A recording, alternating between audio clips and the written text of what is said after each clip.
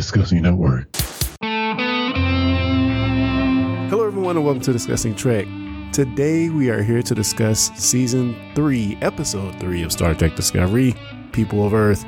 Like always, I'm your host, Clarence, and I'm joined by my co-hosts / Trekkies, starting with none other than the Whoster himself, Cal Jones. How you doing, man?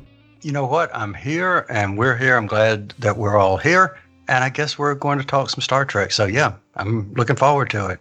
Yeah, man, we are going to get into it. Yes. And from the Ready Room Studios in Hattiesburg, Mississippi, we have the Trek historian, Jonathan Shorts. How you doing, man? I am good, man. I'm good. Very tired. Been a very, very busy work week with a lot of hours. Oh, wow. So much so I have not watched a single episode of Trek other than the third episode of Discovery Season 3. Well, that sucks. I even missed 4 days of gym. So. Oh, wow. Oh, wow. Yeah, I know it's serious if you're missing gym. Jeez. Also on the podcast, we have the Stargate historian, Jeremy Barrow. How you doing, man? I'm doing good. Once again, I'm glad to be here. Interested to talk about this episode. And unlike Jonathan, my work week hasn't been that hectic. So I've had a chance to watch some more Star Trek. Oh, awesome sauce.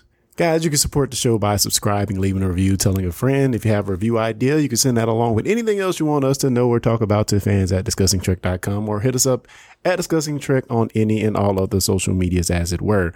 Now, we don't really have news per se, but I think John wants to mention the passing of one of his favorite actors. Yeah, man, it was a sad week to hear about my dear Sean Connery passed away at the age of 90. Man, and I don't think he needs introduction to most people, but some of the best movies I've ever seen has had him in it. Great actor. Yeah, yes, he lived a long life. 90 is a pretty, seems like a pretty fulfilling time span to live. So yeah, hearts and minds, and yeah, go watch some Bond movies or something. Yeah, absolutely. So we are here once again to discuss Star Trek Discovery, People of Earth, which aired October the 29th, 2020, directed by Jonathan Frakes, written by Boyan Kim and Erica Lapolt. Finally reunited, Burnham and the U.S.S. Discovery crew journey to Earth, eager to learn what happened to the Federation in their absence.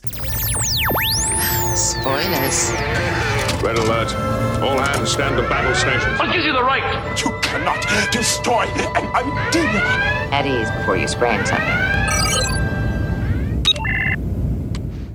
And I'm going to point to Cal for his quick synopsis of the beats of the episode. All right, so my brief synopsis is going to be reunion, typical episode, mystery, end credits. There you go. Wow. That doesn't sound very fulfilling for you, Cal. I can't wait to dive in a little bit more on this.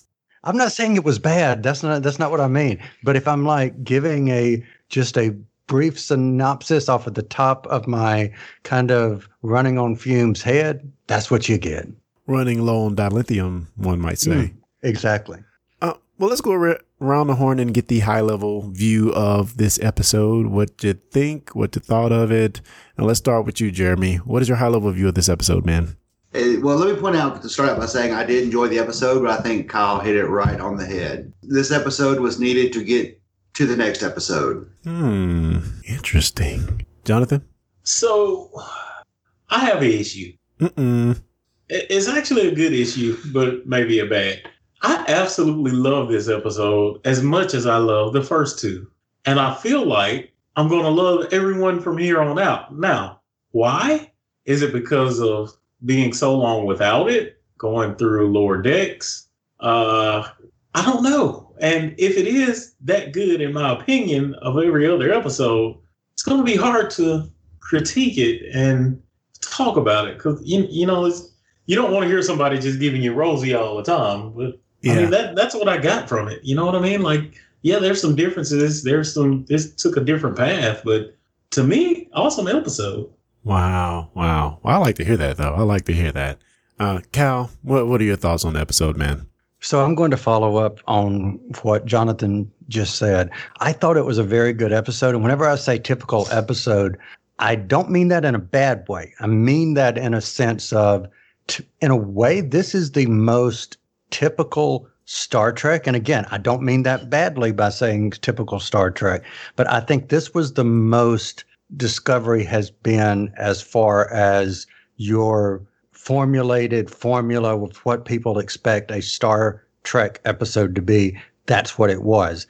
That being said, loved the reunion, loved the way the characters played off of each other. I liked how they tied a little bit of mystery of things that we've talked about in previous episodes that I'm sure we'll get into. But all in all, awesome episode. Enjoyed it. Yeah, for me, I definitely feel just like you, Cal, and John as well. I loved every part of this. I feel like this season is going to be a lesson in Starfleet values, starting with number 1, diplomacy. And I feel like we're going to keep hitting some Starfleet or / Federation beat throughout the rest of the season. But I very much enjoyed the message here. The message that maybe you should just talk sometimes to take care of your problems. So yeah, I definitely feel like it had this Star Trek nice bow on the end, but still we got more mystery to boot by the end of it. So yeah. And just to add a little bit more, I get kind of going off of what you said, Clarence, like you getting that good Star Trek like feel, like I think Kyle kind of alluded to that as well. But and it kind of makes me think back of what I've enjoyed from the Enterprise series so much is like you're seeing Starfleet and Star Trek built from the beginning, and like we're getting to see that again. Yeah. Like you go TNG and DS9 and Voyager, like you see the end result of a lot of work and a lot of trial and error and a lot of good things and bad put together to make this grand scenery, this grand thought. Like we're getting to see that in its infancy again. And that to me made this awesome. Yeah, totally agreed. And can I say this had one of the most satisfying moments of this whole series in this episode, which I'm sure we'll talk for me. Okay. For me, which I'm sure we'll talk about in a minute. Okay, what a tease. So we start the episode by getting into the backstory / montage of what Michael Burnham has been up to for the last year, which led to us getting a little bit more information about the burn. So even before the burn, we learned that dilithium supplies were beginning to dry up. Federation tries alternate forms of warp drive designs. None of them proved reliable. And then all dilithium went inert, and any ship with an active warp core blew up. I don't know if I had that picture clearly in my mind of all the ships just blowing up simultaneously. We may have talked about it on the last episode we reviewed, but they spell it out here in this episode. You see everything just go kablooey in the scene here very on in the episode. So no one knows if it was intentional or natural disaster. So I found all that interesting. Also, Burnham becomes a courier, searching for clues on what may have caused this burn. So any thoughts on Burnham's newfound life in this past year as a courier? And do we think we know it's changed her, but how do we feel about that change that we see from her in this episode? And I'm pointing to you, Cal. What do you think about that? Totally love it. Absolutely love it. I think that this is something that we don't often see, and it's something that we do explore some in Doctor Who, but I don't think we explore enough. But I like the fact that Burnham is not the same Burnham that we saw in the first episode, because I know if you put any of the four of us in that same situation a year later, we wouldn't be the same person. For that matter, we're not the same people we were episode 1 of discussing Trek. So yeah, I loved that they went that way. So John, like, any thoughts on maybe if we fast forward a little bit when Burnham is having the conversation with Tilly, and she mentions that Burnham may have given up on Discovery, and just any general thoughts on how that would change her if she thinks everything is gone, we may never see Discovery again. Do you think that would lead her to changing in a way that she can't come back from? or will this season be a slow progression to her getting back to the Burnham we know? I think it's going to be a little bit of both. So first, to kind of comment back on your original question to Kyle, I love this Burnham that we're getting, and I don't mean this in a physically provocative way, but she's dirtier and sexier, and not I mean, really, and not you slide don't devil. get me wrong, not like sexy, ooh, I want her, but it's just she's appealing, more appealing now. We took that Starfleet and washed it off, and now she has an edge to her, but also a smoothness, a swagger, edge. I love that about her. And I think because she had given up on Discovery, which would have been the last thing to tie her to Starfleet, because now we're in a time where the Federation and Starfleet, albeit all purposes, it just doesn't exist. So what are you to do? If she knew she was going to find Discovery, she had a reason to hold on to those values. But when there's no one else to ally herself with, she has to become part of the current situation to get where she needs to go, which is weird to say, she needs to establish the Federation again. And it kind of goes back to the dirty beginnings of the Federation and Starfleet. She had to get to the nitty gritty of it to build it again. And hey, I don't have Discovery anymore, so I'm free to let myself go so I can accomplish this goal. Yeah, it was beautiful, even though we only saw it for 2 minutes of screen time. It was beautiful to even have the notion of her assimilating into this new environment and having to maybe change a few of the principles, maybe not change so much, but, shift them a little bit in this new world that she's in. And we'll get to it, but we get all of these hints of things between her and Book that we don't actually see on screen, but it's sounds exciting, and they're talking about maneuvers and tricks, and yeah, I feel like that's so good. Jeremy, I'm throwing to you real quick. On the scale of Saru to Giorgio, this is gonna be interesting. Where do you think Burnham falls along that scale? Because she does blatantly defy. I'm not gonna say defy orders, but she kind of does something very sneakily in this episode. Asks for forgiveness later, which Burnham never would have said that before. So what do you think on how does she rate on that scale? I would have liked to have seen. Let me say first, I would have liked to see more of what she's been through for the previous year to make a more accurate judgment, because I agree with everybody else. I like the new Burnham. It's almost less Vulcan in a sense of, she's more, and I don't mean this in a bad way. She's more emotional. She's more, is less of a sit down, think it through, come up with a plan that we've seen. She's more of, let's go do this. This is going to work. Let's make this happen. Yeah. And I'm pretty sure because of the year she's had in this new world, she's had to live like that. And I would have loved to see more of that. But I think it's caused her to be more of closer to Giorgio than she's going to be comfortable with, because she's had to. Yeah. Yeah. It's funny that you mentioned that, Jeremy. You said less Vulcan. Until this point, I've forgotten she was part of the Vulcan. You know what I mean? She was raised Vulcan. Yeah, I absolutely have forgotten all of that. She had not shown that one bit of that. Yeah. Yeah. And I'm not saying good, bad, or indifferent. I'm just saying that that stoicism is gone. Yeah. With that being said, I got it written down here: reunited, and it feels so good, or nah. Is she going to be able to work within the confines of Discovery as number one after she's been basically, again, gallivanting with Booker, doing tricks? It reminds me a lot of Better Call Saul and Kim Wexler and Slippin' Jimmy, but they're out here doing tricks, to free the transworms, and they're doing all this crazy stuff as carriers. Do we think she's going to be able to assimilate back into the Discovery crew after all of that? Or are we just going to expect it to be a different Burnham? So I'm kind of thinking of it like this, if we look back at Voyager, when they integrated the Maquis into the crew, I mean, for the most part, they were Federation. They were part of the Federation, but they would often employ Maquis tactics to get things done. So I'm leaning towards that sort of mentality.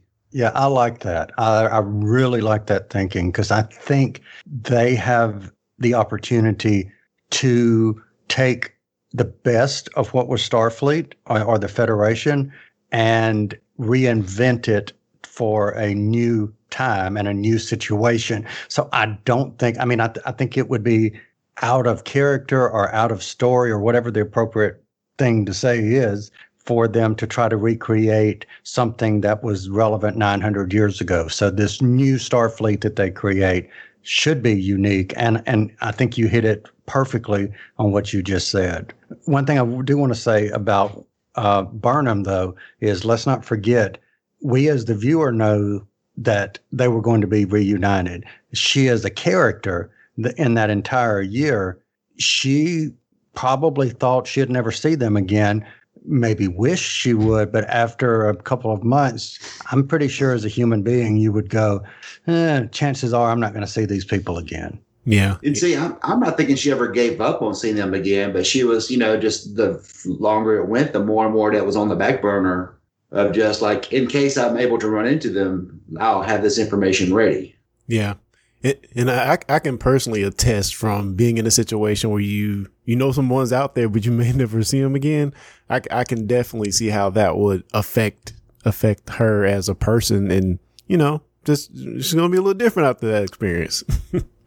This is gonna be shocking to you guys, but I actually, and I enjoy this tie-in in my mind, whether they meant for it to be a tie-in or not really a tie-in, but this whole, like, Michael and Saru, I'm kind of jumping ahead, but, her being his number one, couple of things. Number one, I think the crew will have to adapt more to her than her adapt back to them because of the time they're in. Number two, I equate this a lot to the last conversation between Mariner and her mom on Lower Decks. Her mom kind of says, instead of fighting you, I really should be leaning on you because your fresh ideas and your out of the box thinking will help me in the long run. And I think that's where this is going. This is where this show is heading. Like, Discovery will need Burnham's demeanor and the way she handles things. Now they're going to need that going forward, and they're going to have to learn to kind of be more like her. Yeah, I tend to agree with you, man. And let's just go ahead and get into it. It's you, Saru, and Chain of Command dictates it. I know, I don't know if it's ever been me, which I also thought to myself, I don't know if it's ever been Michael Burnham. All right, Captain. Thoughts on this moment? Saru is now Captain Saru of the Discovery. Any thoughts on Captain Saru and maybe just the emotional impact of that moment of him sitting in that chair as now the official captain of Discovery? This is the moment I was talking about. This is one of the most satisfying moments of the show, of the whole past 3 seasons, where he's finally in the captain's chair permanently. And I think the look on Stamets' face after she said that kind of described that to a T. Stamets, the look on his face was like that satisfied, this is the way it should be, this is what I want. And pretty much the rest of the bridge crew, with the exception of Giorgio, I think she kind of had maybe a... She's like, why are you wasting this power? But I think that's, like you said, that's the way it could be. I never thought it would be a good idea for Michael to be captain of Discovery. So, like I said, Stamets, the look on his face said 1,000 words to me. Any thoughts, Kyle? No, I think they said it perfectly. The only thing I would add to that is we did mention Giorgio. I think she has a unique story that we're seeing unfold, and I won't get into it if we aren't ready to get into it, but I really like what they're doing with her. But you guys said it perfectly. I couldn't add anything to what you said because it was perfect. So kudos. And let me just say this real quick, and we'll pivot into maybe your idea you have about Giorgio, because I'm curious about what you have to say. But I just love the moment after he sits in the chair and gives that great speech, and they all just in unison, like, aye, aye, Captain. That's just the freaking beautiful moment. But I do have some reservations. Clarence, Yeah, just to interrupt you. One eye is good enough. They're not pirates. Yeah, they're not pirates. Wait. Oh yeah, my bad. They do say I. Womp, womp, womp. Yeah, but you're funny. You're still thinking about the Curse of the Black Pearl. Oh God. But I do think Saru might be a bit over his head, as much as I love Saru. And hear me out here. Hear me out. In the 2250s, Saru would have been an excellent captain in the environment that we know as Starfleet, with the securities around what that entails. Now, I'm not saying that now he's not going to be a great captain, but I do think it's going to be immensely harder for him in this new futuristic frontier where every encounter, and I mean, it's par for the course of Star Trek anyway. Every encounter is different, but it is to an extreme in this situation where they have nothing to fall back on. It seems like a Giorgio would be perfect for this situation, but I don't know if Saru's by the book mentality can be great in this environment. Does anybody have any thoughts on that, or am I just off base? This is kind of where I want to lean back on Voyager, where Janeway was often, by the book, but she would lean on that Maquis mentality to get her through those tough spots and make it work within, well, not always, but make it work within Federation guidelines. And to throw in a little more to that, with the whole purpose of this season pretty much their goal is to bring back the Federation. Like, you need Saru as a captain for that example. Yeah. And just by nature, Saru cannot be what is going to be needed to build the Federation, but Burnham cannot be the captain that the Federation should exemplify, if that makes sense. Yeah, I kind of, especially in the shadow of her last year, I feel like she's just different now. Right. So let me add one thing real quick, which is I'm going to bring up something, Clarence, I believe you brought up in our last episode where we were talking about the change it may have been the first episode, but I think it was the last episode where we were talking about the change in Saru from first episode, and now that he doesn't have the, fear reflex of how the character is changing. I'm not saying that he's not capable at all, but I'm saying that there's new facets of him that I think are possible. Yeah, and maybe it was the episode itself that pushed me further to think the way I'm thinking. In that statement that Giorgio made about the unstoppable force hitting the unmovable wall, and she called Saru the unmovable wall. And of course, either Burnham or the future itself is the unstoppable force. I'm not sure, but if he's the immovable wall up against an unstoppable force, yeah, I think he's going to have a hard road ahead of him. I don't know. You're right. You are absolutely right. But I mean, to build a Federation, I think that is what he's going to have to be. It's going to suck for him. Like it really is going to suck for him and the Discovery.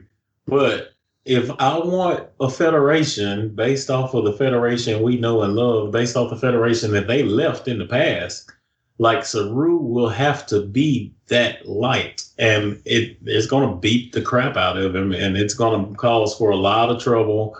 They're going to go through a lot of things they shouldn't have to go through. And we see that in this episode, like the Discovery takes damage because of the values Saru has. But I mean, at the end of the day, that is the values that we're going to fight for. So, Kyle, I want to ask you, you mentioned a theory or maybe a comment you had about Giorgio. I'll let you go ahead and yeah, it's interject. not a theory, more so as an observation or a speculation, maybe. I guess that's a theory too. But anyway, the way I kind of look at Giorgio is we are seeing an opportunity for a character that I don't think we've ever seen in any of the Star Treks, which is you've taken someone out of the mirror universe. You've deposited that person front and center in the quote unquote real universe.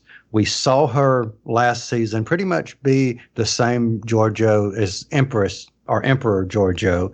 But now I think we're seeing her start to, I don't want to say become more Federation-y, but I predict, and I guess this is a prediction or a theory, I predict that by the end of the season, you will have Giorgio and Saru having a uneasy alliance, or maybe a good, a good or better respect for each other, I should say. That's my prediction. Now, I have a question for the Trek historian here. Like, have we ever seen a villain per se character in Star Trek make the path to the good side? I mean, you could make that argument for Seven, but she was just a drone. I mean, it wasn't like she was evil supreme. Haha.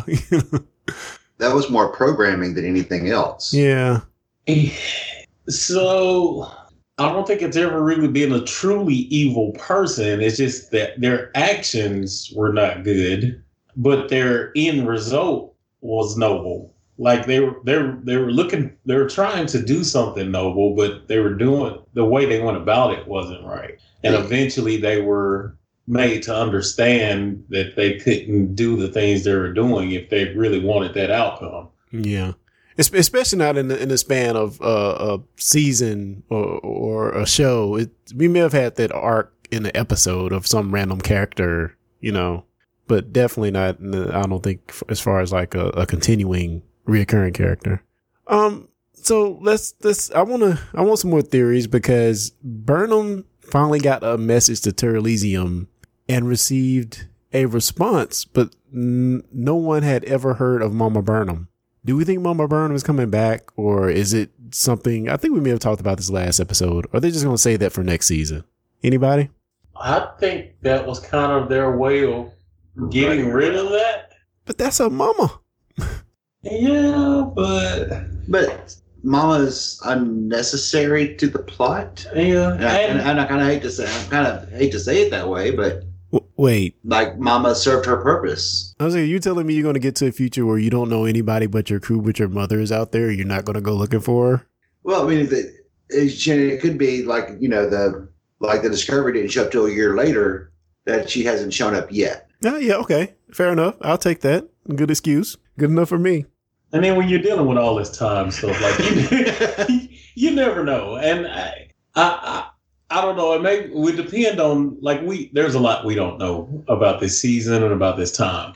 And to tie in her mother now would add in another layer of difficulty to the writers. Yeah, just true. to keep the storyline legit. You know what I mean? Yeah. Like if we tie anything back to the past, then that adds on another responsibility. And I think their freedom that the writers have right now is what's making this season good. Yeah. So what would be cool is if the person who sets her mother on the journey or the path to doing the things and doing all the things that we've seen and heard that the mother did after she got to the future is actually Burnham that puts her on that path. That would be cool. Yeah, who knows, man? Who knows? I do agree with you, John, that it's better to just push it off to later. Maybe we'll revisit it sometime before the season is over, but it's too much going on already to dive back into that. That'll be way too complicated to work with right now. So Burnham, on her courier adventures, managed to pick up a 12-year-old message from an Admiral Sienna Tall, vowing to wait on anyone who would join him on Earth, which sends, the Discovery via spore drive to Earth, and we see the people of Earth. So let's go ahead and walk through the Admiral's storyline, wink, wink, all the way up until the end of the episode reveal. The crew spore jumps to Earth, gets boarded by the United Earth Defense Force, led by Captain Ndoye. She's awesome. But a particularly young non-binary character seemed to be up to no good and knows a lot about this ancient ship called the Discovery. So any thoughts on Nadira and the reveal on who they are? Theories are welcome. So let's have it. John, this might be up your alley with the trillness of it. Oh, man. I don't know how far ahead we're going to jump, but I don't usually like to say I told you so. I'm just going to leave it at that. Man, listen. Well, before I say that, when I seen her on the ship the first time, you know who I immediately thought about? Just right off the bat? Ezri. Ezri came to mind. I do get that same kind of tone a little bit. Yeah. And that was before I knew anything about Trill Symbiont and anything. I was like, man, that reminds me a lot of Ezri. And then come to find out, she's a Trill. Like, there's so much in this. Like, I could back up a little bit, but I'll get to my theory later because I don't want to jump ahead. Well, we can go ahead and have it. Let's go ahead and go down the Adira storyline. I will say real quick, she's supposed to be I think the showrunners have addressed her as a non-binary character, but they call they or her or she in the episode, which I don't know pronouns. I'm horrible at this, but they do call. We just had that conversation earlier. Yeah, we won't go into they do say her. They do say her in the episode, so I don't know. Maybe that was the best way to get it across for the normal lame viewer like me. But I don't understand pronouns, so we'll try to dress them, they right in this episode as much as possible. If anybody's listening and they are sensitive to that, we're not trying to fudge it on purpose. The show did say her, so I guess we'll go with that until we know something better. How about the character? I don't understand myself either, but the character. Yeah. The character. So what do you think about the character of Adira? John, your theories? You have some. So what do you think about the character? So number one, I love this character, but at the same time, like I said, it reminds me of Ezri, and there's parts of Ezri I didn't like, and I kind of seen that come through in this character as well. And it's kind of the, I don't know how you describe it, like the innocent, curious child that really didn't know what's going on. Yeah. But like over their head. Like that's kind of the vibe. But I get this. I mean, from the bat, you get this, and I heard this on a podcast today. It's a intellectual curiosity. Somebody was talking about like everybody should have an intellectual curiosity. And that's the feel I get from this character. The only way I could quantify that was like this person has seen more than they're letting on. Like this person has more knowledge than letting on. And come to find out it's a trio. So I know we get to the preview of the next episode where we see Burnham in the trio pool. And this character is also claims to have the symbiont from, what's the Admiral's name, Ian? Admiral Tal. Sina Tal. Can you imagine the knowledge from a trio that's lived long through this burn? Yeah. And the knowledge, like, what can Burnham do with that knowledge? So let me interject. I don't think Burnham is going to get the trio. I really don't.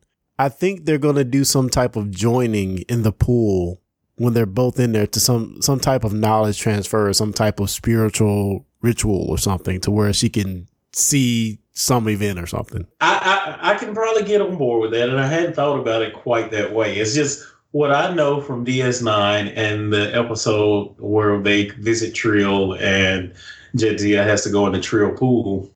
Like that pool, really the liquid, there's nothing special about the liquid other than it has properties that support the symbionts that are in the pool. We see from the preview that there's some kind of interaction that Burnham has in that pool. And the only way you can have it is a symbiont reacting with a symbiont. I don't know. I guess we shouldn't spoil the next episode too much, but seems like in one of the previews, I saw a scene of where it looked like Burnham and someone else was on some type of astral plane looking scene. You know, it looked like they weren't in a real place. So I just think they're going to be in each other's heads for a little bit. I think that's what's going to happen. And they made it a point to point out that this is a human with a Trill symbiont. And up until this point, we as viewers assumed that was not possible. Only a Trill could be joined with a Trill.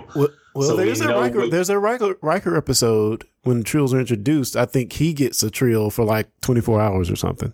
Yeah, and I don't think that really worked out well. It didn't work. Yeah. And I mean, you see that like the reason Ezri Dex ended up with the Dex symbiont, she was not supposed to be joined at all. She didn't qualify for joining. Yeah. Like she wasn't ready. But the reason she got it, because she was on the ship when somehow she was on the ship or something, and she was the only trill on board, so they had to put the symbiont into her. Yeah, so I'm pretty sure this is going to be a situation where you have Admiral Cena Tall, and this young character on the ship as well, or we're on Earth, and maybe the borders was a reason more Trill couldn't visit the planet or something, and she was probably just the last resort to get the symbiote. So I don't know. That's going to be interesting to play out. So we'll definitely be coming back to that in the next episode, as it looked like we're going to be going to Trill for that episode. So let's talk a little bit about Tilly's realization that not only she can't see her family anymore, but they're dead, and they've been dead for centuries. You know, I think this has struck me like more than any other time travel in Trek, because usually in Trek, when they time travel, they always go back to the time they came from. So this is a situation definitely where we're seeing them having to deal with the effects of not, just straight up not only not being able to see their people anymore, that they're dead and gone, and they've been dead and gone it's for centuries, But, cake is eternal, as Burnham says. I'm going to call something that probably is not going to be, it will be a sad moment.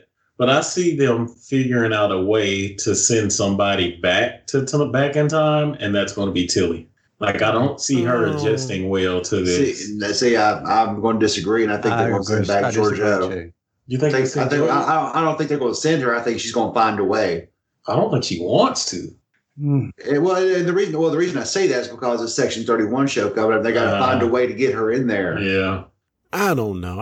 I love the moment. I love the cum badges on the wall to signify the people that didn't make it.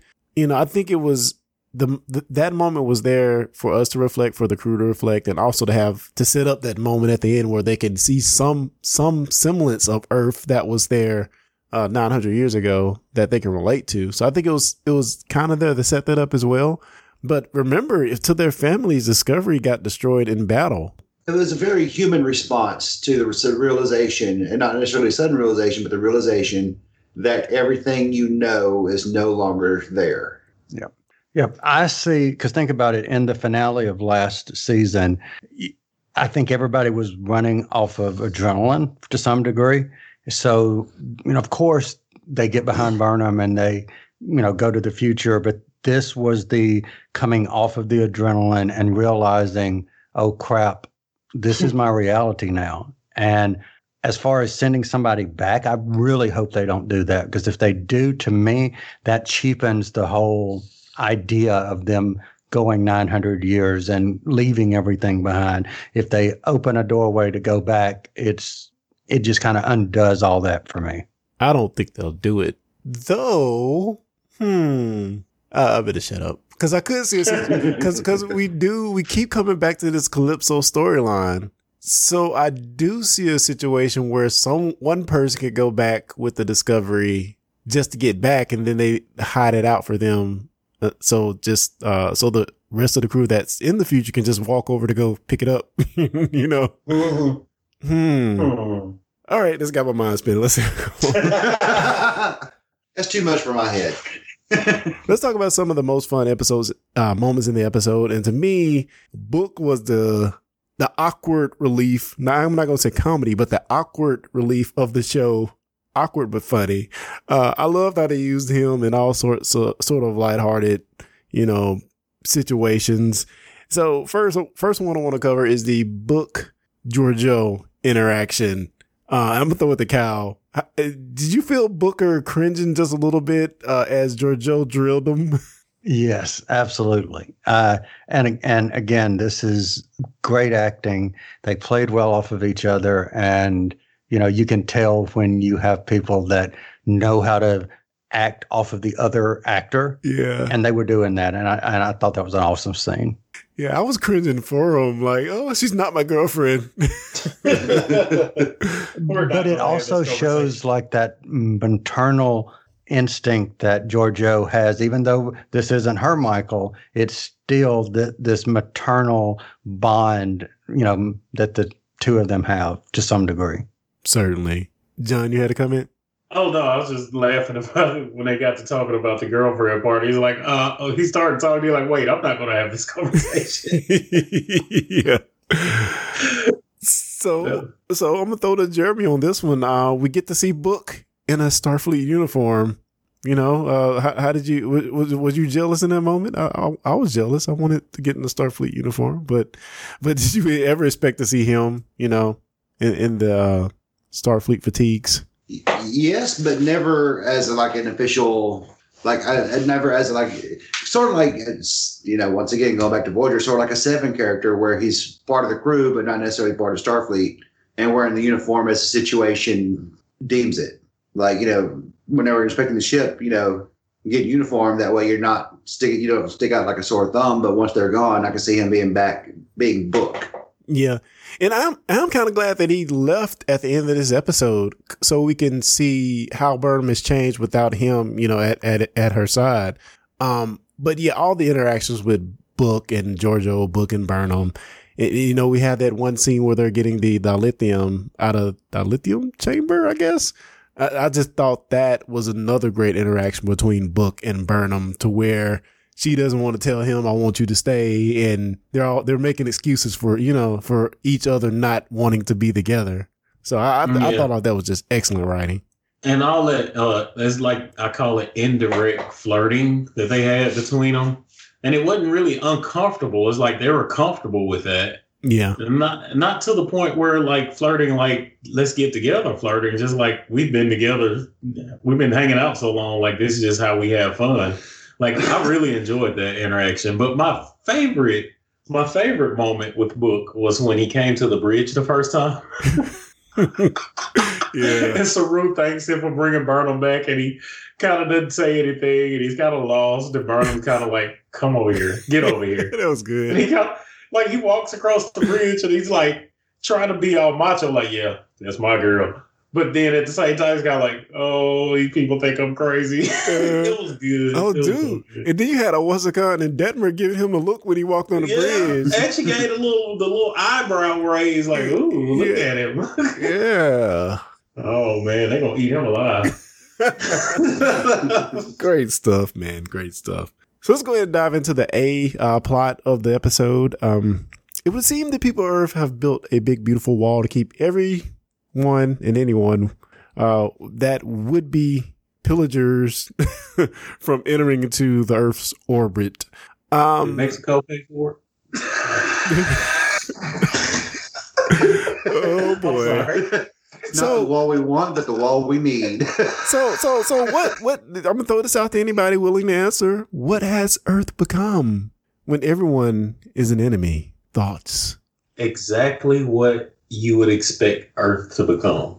Like, I was almost going to say that exact same thing. Like, I expected nothing less, especially when you get the explanation of the Federation leaving, and that, like, Earth is left to defend themselves. And man, like, defend themselves they did. Like, I am proud of our species for doing what they like. They still have that utopian life on Earth in the middle of a chaotic universe. Like, that's exactly what I expect from humans. Like, whether we have Starfleet or not, or the Space Force or not, like, we will survive. We will figure it out.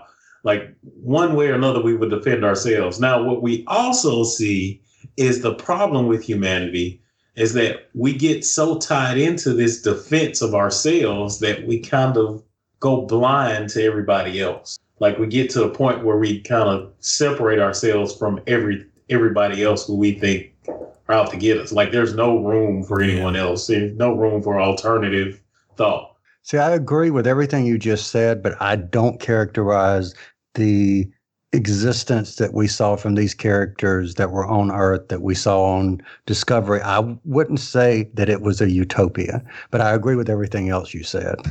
Well, they do mention that it's all about self-preservation, as you mentioned, John, and to their point, when Ndoye makes a good point, if they're already struggling and Earth is the headquarters of the Federation, it's like all eyes on them, and I can definitely see why that would paint a target on their back. Go ahead. Well, no, I was agreeing with you. I do get it, but I just don't agree with them continuing with this once Starfleet is gone. You know what I mean? Yeah. Yeah. Like at certain point, you have to, as Burnham did, you have to adjust to current times. I mean, you've gotten rid of the target that's on your back, and for them to throw up defenses like that just keeps that target painted on you, whether Starfleet's there or not. Yeah. And I guess what makes this situation so unique and much more scary than it would be otherwise is saying not only are we going to have this event that is going to destroy the whole fleet, but, effectively putting Earth out there by itself. But also we're going to have communications broke down after so many years. So you don't even know who's out there, because you can't go travel and fix the communication relays and, all that type of communication equipment. So yeah, I don't know. But it seemed like they could have been able to scan to Jupiter. I don't know. Anyway, but I definitely agree with all your points there. So let's go ahead and jump into Wynn and his, Raiders or whatever you want to call it, and the United Earth's Defense Force. Were we surprised when the reveal of who the Wynn people were or what race they were? Did we think they were humans, or was that totally a shock when Giorgio kicked them to, to push the conversation along because he was getting annoyed? You gotta love Giorgio, man. She's always can get it moving for you. I was surprised. I was pleasantly surprised. I did expect it to be a weird alien. And then when we seen him, I kind of assumed, hey, that's just some kind of helmet. But I figured you would pull it off and it'd still be some alien underneath that. I never would expected it to be human. So the person who played Wynn is actually one of my favorite. He actually played one of my favorite characters in Stargate Atlantis. Because he looked familiar, and it was bothering me where I knew him from. So I, took a good bit of digging from IMDb. But he played Todd the Wraith in Stargate Atlantis. Interesting. And one of the humans who first came to live on Atlantis when they first got there at the beginning of the show, one of the Telosians. So that was, for me, that was like a nice bit of Stargate crossover. That's not really a crossover. Yeah, I thought he looked familiar, but I could not tell where I knew him from. I'm like, that actor looks like I've seen him on something, but yeah, I agree. And that's cool knowing now where he came from. Yeah. And I just want to go to record and say that Discovery makes the best freaking helmets in all the television. I mean, you got the what's his name? The Harry Mudd helmet in season 1. And then he had a different helmet on the short trek. And then you have a few of the crew members that have these weird looking robotic helmets. I know we had one, especially when we were on the Shinzo on episode 1 and 2, but they make some awesome helmets, man. So kudos to the costume designers. And when I first saw the helmet, the first thing I thought of was Black Mantis from Aquaman. Yes. It's very similar. So any more thoughts on the A storyline? Burnham running out with Book and just going to acquire Wynn, defying all orders. Any other thoughts on that before we move on? Because I think it's pretty straightforward, but again, I think the surprise there was that Burnham was doing her own thing and not asking for forgiveness rather than asking for permission. And I think we're going to see a lot more of that as the season progresses, just because of who Michael is becoming. Well, can I just say, we're 900 years in the future. Did nobody on this Raider ship expect them to beam them off when they lowered the shield? That's happened every freaking time. Let's make them lower the shields and we'll just beam them off. Yeah, get this dilithium, lower your shields. Well, maybe it's so old that it's new again. I don't know. literally the oldest trick in the book. Oh, good stuff. I didn't think about that. I was thinking, like, how did they get him? But you're right. They beamed him over. Oh, my God. That's so good. That's so freaking good. Now, I didn't understand why Captain Ndoye didn't want Wynn to get the Discovery's dilithium. I didn't really understand the logic there. I mean, why do they care if this group has dilithium? They have the Earth defense wall shield thing that no one can penetrate. They have more dilithium. They have more power. Because they were also coming after Earth for more than just dilithium, but just all resources in general. And the more dilithium they had, the more power they'd have to continue to attack Earth. Yeah. And again, the moral of the story is talk. Just talk. If you're following Starfleet principles, which I think was outlined in this episode, the Starfleet principle of diplomacy, Saru and crew were able to be that liaison to each of these warring factions to, make an agreement. Oh, you got research technology on Titan. Let's make an agreement, share resources, come together, talk about the situation instead of trying to blow each other out of the sky. So, do we think it's going to be that simple though? It's a start.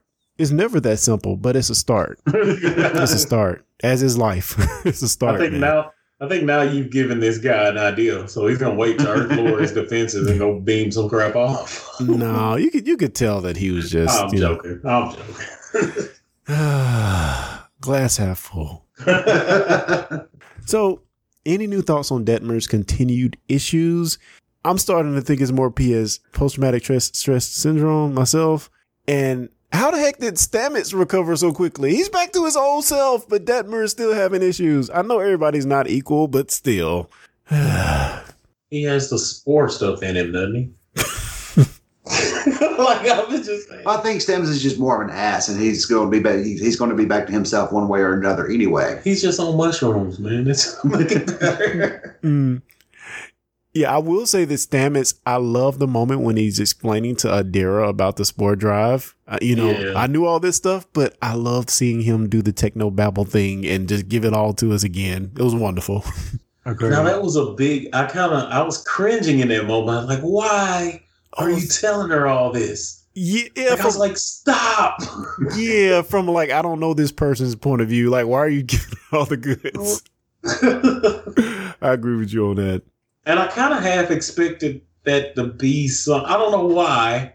I was thinking that maybe she was going to turn into some sort of alien or something, and he knew about it. Like, I just couldn't understand. Like, I thought maybe it scanned her and realized she was I don't know, something. You know what I mean? Like a Q. I don't know. I expected her to be something else. Like I couldn't wrap my brain around why he was giving her all this information so willy-nilly. Yeah, he's very trusting in that moment for sure. Like I was almost sure he was gonna kill her after he got through telling her. All right, let's go around the horn and get everybody's ratings for this episode. And this time I will go first. I really enjoyed this episode. I'm going to give it a 4.2. I really, really had fun with this. I'm leaving a little room for improvement, but I really had fun with this episode. I had enjoyed it even much more going back and watching it again. Just great stuff. I think Captain Ndoye was great. Yeah, just a great Star Trek episode, I feel.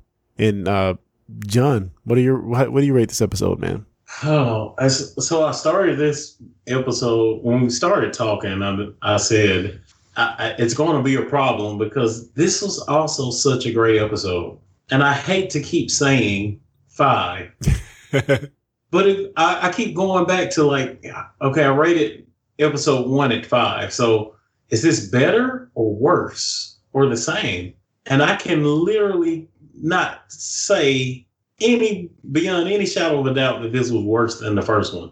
So it's at least as equal or better. And high as we can go is 5. So I got to go 5. Yeah, man. The logic works. What about you, Jeremy? Well, I don't have the same conflict that Jonathan has. I did really enjoy the episode. I think it was a great episode. Probably not as strong as the first 2, but it was necessary to get us to the next episode. So I'm going to give it a 4.5. Nice. Cal Jones, what do you think, man? So I'm going to steal everything that Jeremy just said and just say that, Jeremy, I like what you just said, but I will change my numbering from the number you gave, and I'm going to give it a 3.95. I enjoyed it, but I'm downgrading to a 3.95 because before I started doing research for our review, I remembered the first 2 episodes. I didn't remember some of the key details of watching one time through of the 3rd episode. So because of that, I'm going to give it 3.95, but I did have fun with it. And I think it was a good episode. Awesome sauce. Well, once again, thank you guys for joining. You know, if you're listening out there, what did you rate this episode? What do you think on a scale of 1 to 5, 0 to 5? What do you think about this episode? And let's go around the horn and see what everybody has been working on, listening to, watching, podcast related or otherwise. And we'll start with you, Jeremy. What you been up to, man? So one of my obsessions, binging obsessions, is watching The Crown on Netflix, and season 4 is coming out. I think in 2 weeks. So I've been going back and revisiting that show. Nice. You know, kind of hyping myself back up for it. And one of my favorite shows growing up as a prison drama on HBO was on HBO Max. So I've been kind of flip-flopping in between. All right. So that's Oz, and what was the other show? The Crown. The Crown on Netflix. Cool. Jonathan, what about you, man? Parting gifts. So as I said earlier, I've been working a lot. I hadn't had much time to do anything, but there is times early in the morning when I go to work and I'm kind of in the kitchen by myself, I listen to podcasts. And I am a Joe Rogan podcast listener, and I listened to one of his most recent episodes from a guy named Tristan Harris. Tristan Harris is a computer scientist. He's worked in Silicon Valley for many years. He's worked for Google. He's, along with a partner of his, founded a company called Center for Humane Technology. And basically, the company is working with other large tech companies to kind of reimagine how we use technology and, you know, be able to use it smarter and not let it destroy us. But during that podcast, he mentioned a book, Amusing Ourselves to Death. And basically, this is a dystopian social fiction novel. But basically, it's a guy talking about, you know, society now and where it's headed, and it's largely based off of social media. And he has a part, the very first opening in his book, and he mentions a couple of books written back in the 40s and basically the same novels. And these two guys in the 40s pretty much said the problems that we're having with social media. And I won't go into it. Interesting. But you guys definitely should check it out. Kind of listen to the Joe Rogan episode with Tristan Harris.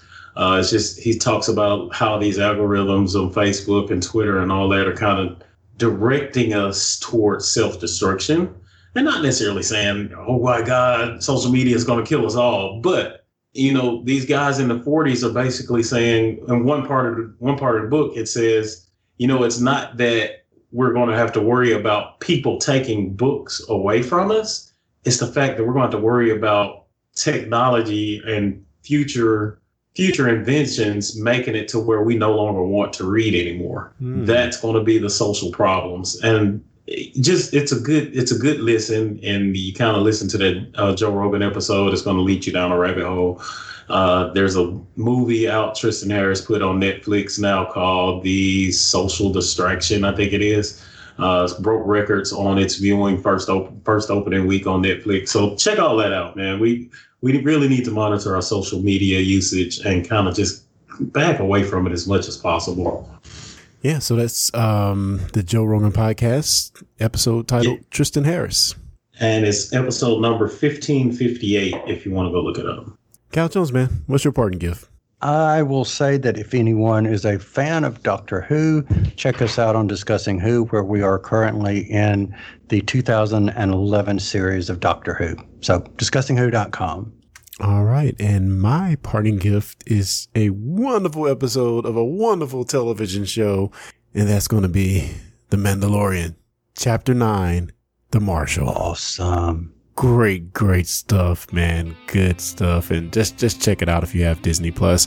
You will be very happy. You will not be disappointed. It's great stuff. Yeah.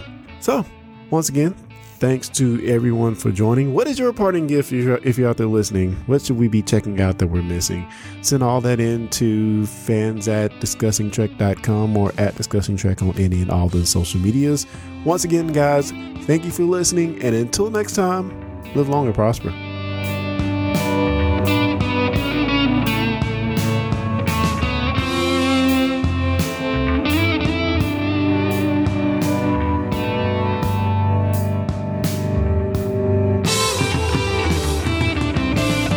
Thanks for listening to the Discussing Trek podcast. For more information, go to discussingtrek.com/subscribe.